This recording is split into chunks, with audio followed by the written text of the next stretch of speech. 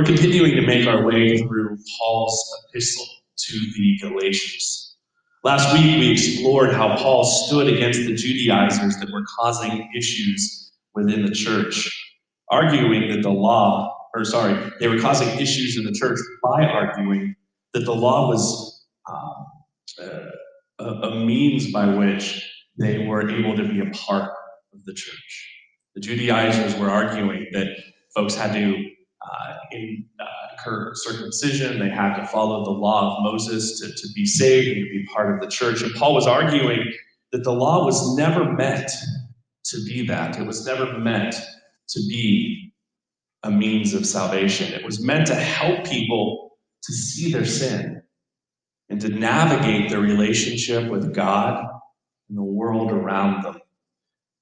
It was a way to help them love God and to love their neighbor and to the fulfillment of the promise that was made to Abraham. And that brings us to our passage this morning. So I'd like to invite you to turn with me to Galatians chapter 3, verses 23 through 29. Before the way of faith in Christ was available to us, we were placed under guard by the law. We were kept in protective custody, so to speak, until the way of faith was revealed. Let me put it another way. The law was our guardian until Christ came. It protected us until we could be made right with God through faith. Now that the way of faith has come, we no longer need the law as our guardian. For you are all children of God through faith in Christ Jesus, and all who have been united with Christ in baptism have put on Christ, like putting on new clothes. There is no longer Jew or Gentile, slave or free, male and female, for you are all one in Christ Jesus. And now that you belong to Christ, you are the true children of Abraham. You are his heirs, and God's promise to Abraham belongs to you. This is God's word to us this morning. As he has done so, as we have looked over the last couple of weeks, Paul continues to discuss the purpose of the law and uses an analogy to help us understand the purpose of the law prior to the arrival of Jesus as Messiah on the scene. He describes it as a guardian that was meant to keep us safe until the way of faith was revealed. Now, let's think about the 10 Commandments for a second. When you look at the first 4 commandments, they're meant to govern or protect our relationship with God. In short, to show us how to relate to and to be in relationship with God. In essence, to show his people how to express their love for him. And when we look at the last 6 commandments, they're meant to govern or protect our relationship to other human beings. Again, in short, they're meant to show us how to relate to and to be in relationship to other people. In essence, to show people how to express their love for one another. And so the 10 Commandments meant to show us how to be in relationship with God and how to be in relationship with each other. To guard, to care for that relationship on our end with God. And how to look out, take care of, and live with other people. The law was meant to protect relationships, to help us navigate them, and to guard them. God understood that we needed something to help us stay on track, to govern those relationships, to care for them, to hold them in high esteem, because he knows of our capacity for sin and destructive behavior as human beings. He knows of our ability, our capacity to hurt one another. And so he places the law before us to help us guard those relationships. There needed to be a way to manage that until Jesus arrived. And so he gives the law to Moses so that the Israelites, who were a people set apart for his purposes, and part of that purpose was to live within the confines of the law, so that they point the rest of the nations that were living around them back to God. And Paul is clear that we no longer need the law to operate in that capacity any longer, because now we have Jesus Christ. Now, if you've ever been bowling, you may have seen the bowling alleys that have rails that they put into the gutters for kids to bowl. And as the ball goes down the alley, it sort of can bounce back and forth, but never goes into the gutter. It's a teaching tool. Although I would admit, if I go bowling now, there's probably a really good chance that I could use those rails. But they're not meant for me. They're particularly meant for kids to teach them, to help them, to be a guard, to help them stay out of the gutter without feeling that repeated frustration of gutter ball after gutter ball after gutter ball, which, again, if I were to go bowling today, would probably feel that same frustration. Or instead of thinking about it like those rails in the gutter, think about the law as something like training wheels on a bike. When you first learn to ride a bike, you have training wheels that sort of help you from falling over. I don't know if you've ever fallen over on a bike, but it can be pretty painful. And so we created training wheels to help us navigate learning how to ride a bike. Training wheels help you keep your balance until you're ready to go on your own. Just like the rails in a bowling lane or training wheels on a bike, the law served as a guardian that helped serve to keep us out of the gutter or upright on our bike until the time was right for humanity to move on to a deeper experience when it became available.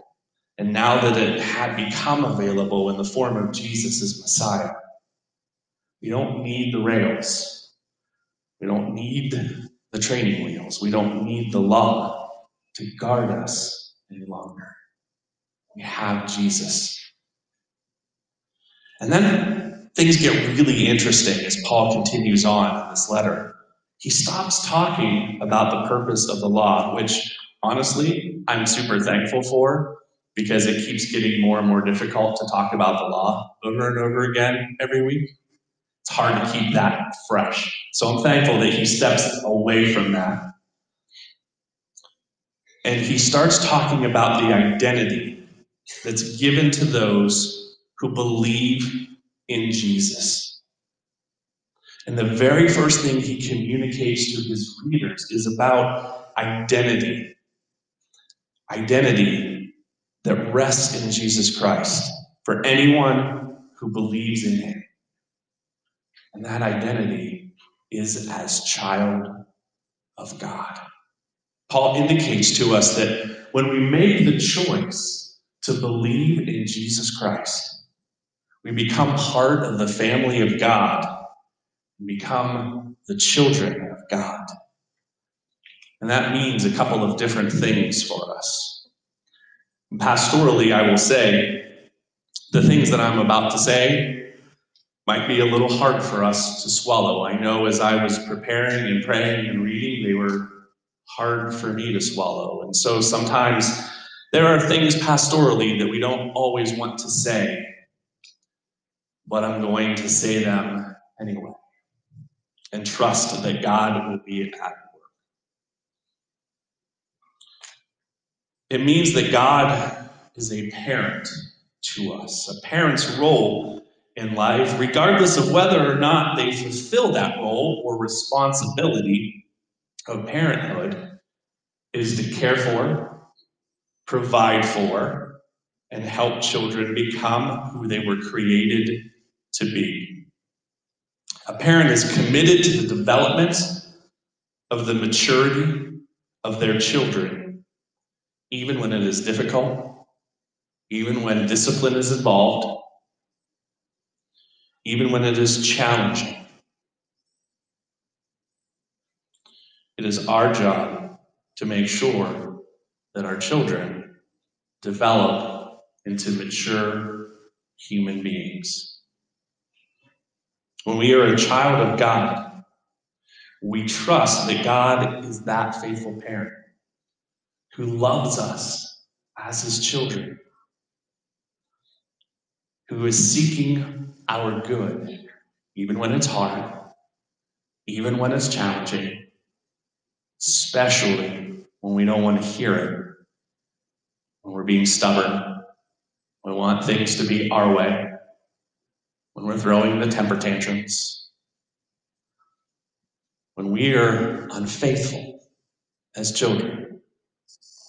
God remains faithful and steadfast in his purposes as our parent, to love us and to see us through to maturity. This is where it gets a little hard. Being children of God means that we have a whole lot of siblings. About 1 billion of them, if we pay attention to the numbers of Christians who are currently living around the world. It's a lot of siblings. It means that every person who believes in Jesus Christ, who claims Christ, is our brother or our sister. I know that can be really challenging to wrap our head around, but every person who believes in Jesus Christ is your sibling, is my sibling. That means all of the people in this congregation, in our community, in our country, and all around the world are our brothers and sisters. They are our family. And guess what? That includes the people that you might disagree with, the people that you might not like a whole lot, and the people who might not like you very much either. That means people who have a different skin color or may have a different nationality than you. That means the Democrat or Republican that you just don't understand. That means the Christian that might choose to vote differently than you do. The Christian that might have a different theological persuasion or go to a different church, or that really just annoys you on an intentional, personal level. Those folks, each and every one, are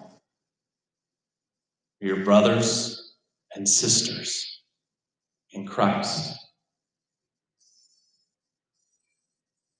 They are part of your family, and that means that we treat them like family. That means love, respect, gentleness, and kindness at all times between us, even when, and especially when, we don't like each other a whole lot. We don't always have to like each other, which happens frequently with siblings. Many siblings struggle to get along for a variety of different reasons. But we must love each other and treat one another as the child of God that each of us is. Because as the group Sister Sledge put it back in 1979, we are family.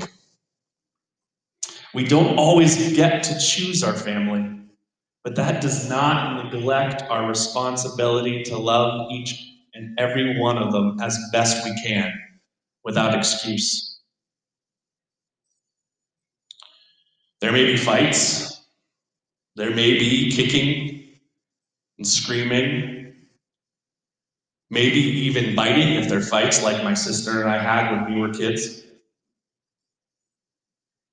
But at the end of the day, we make up, we hug, we forgive, and we move forward together with the knowledge that nobody has your back quite like your brother or sister.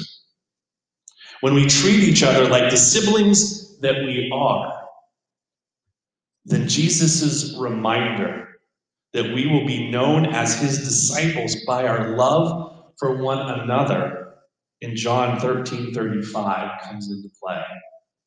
When we love one another as brothers and sisters, the world will see and will know that our faith in Jesus is true, that it is real, that it is countercultural, and that it is transformative. And then Paul goes on to remind us that we are united through Christ, or united in Christ through our baptism, meaning that nobody is above anyone when they are in Christ. The pastor is not above the congregation, nor the congregation above the pastor. The rich are not above the poor, whites not above blacks. There is no one political party that has a monopoly on Christianity. People like to create hierarchies for themselves so that they know where they stand and so that they feel comfortable in the pecking order. But what we learn here from Paul is that there is no hierarchy in the kingdom of God. Just brothers and sisters loving each other in the example that Jesus set before us. And Paul further reinforces this when he says that there is no Jew or Gentile, slave or free, male or female. Our primary identity does not reside, and again, this is where it gets tough, does not reside in our religious affiliation, our party affiliation, our social status, our gender, our race. We are not primarily defined by our jobs, our roles in society, or by what we produce or fail to produce. We are not exceptional or above anyone by virtue of the country that we were born into. When we are believers in Jesus, that is our primary identity. That is the thing that defines us and defines how we should live and relate to the world around us. Our affirmation, our value, our identity, they all flow from being a child of God. God who loves us, cares for us, wants the best for us. And when we believe in Jesus, because of that belief, belong to a different kingdom. We belong to a different kingdom with a different set of values and ethics from the rest of the world. If we are acting just like everybody else is, then we have gone astray. Our lives should look different. Our lives should look transformed. And when we dabble in gossip and pettiness or try to intentionally hurt others who have hurt us, we're acting just like the world and standing outside of what Jesus Christ has for us and has called us to be and do. And as we look at Paul's final words in this passage, we discover that anyone who believes in Jesus is the true child of Abraham. Or in other words, the promise to Abraham made all those many years ago finds its fulfillment in each and every person through history that believed in Jesus or will believe in Jesus. We, you and I, and our brothers and sisters in Christ all around the world are the heirs of that promise.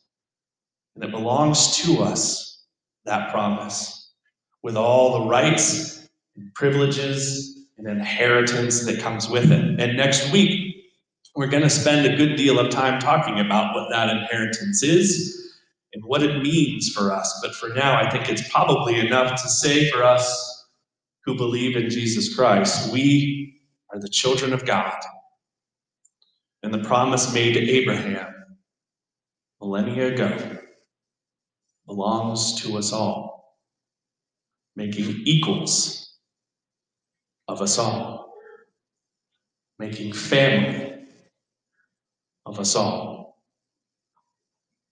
Which brings me to our take-home point this week. The take-home point is that overarching theme of the sermon that we can take with us and consider throughout the week. Our take-home point, the thing that I want you to take away, no matter what this week, is this: your identity primarily rests in Jesus Christ. I'll say that again. Your identity primarily rests in Jesus Christ. And our action point this week, a practical application for our take-home point, is this: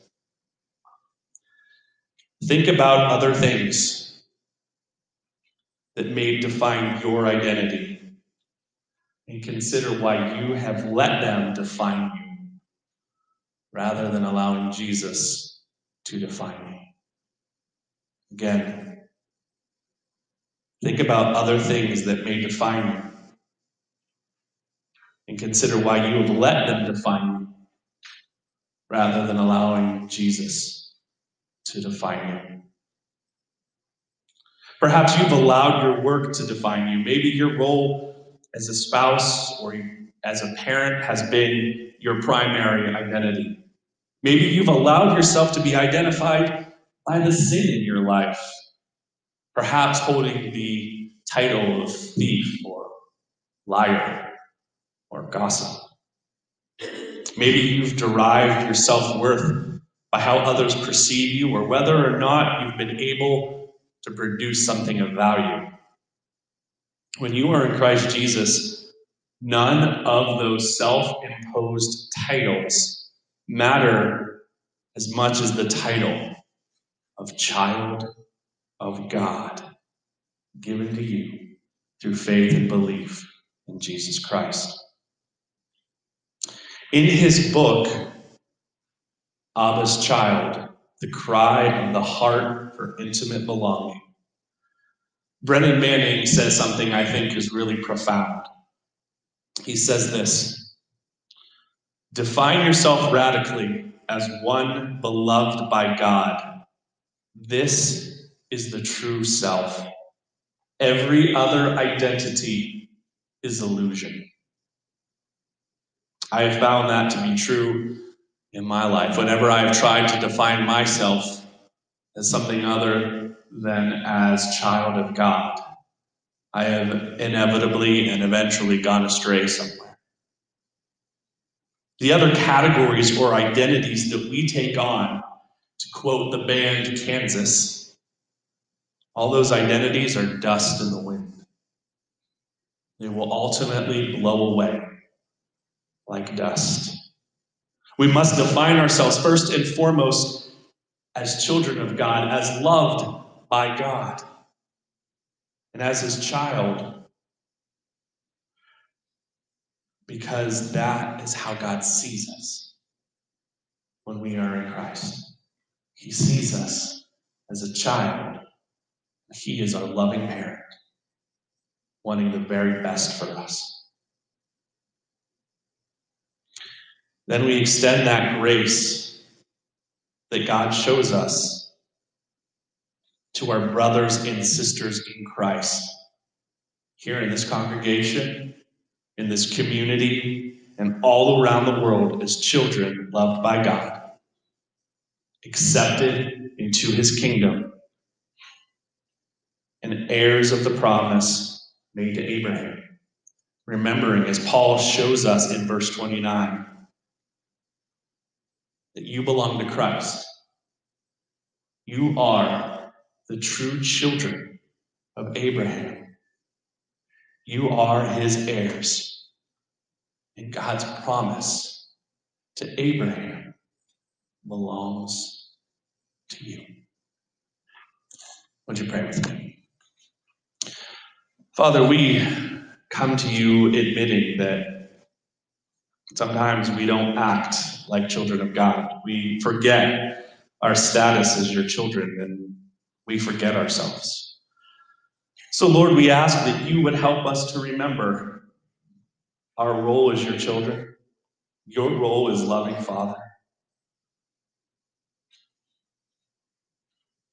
Lord, we ask that you would help us to love and care for our fellow brothers and sisters in Christ, even when it is difficult.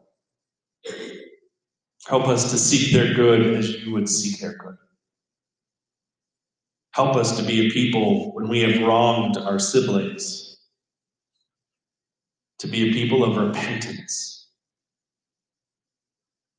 to seek to be a people of reconciliation, who seek to live counterculturally to the world around us, and to be known as your disciples through the love that we have for one another. We pray this in and through the name of Jesus Christ, who is our Lord. Amen.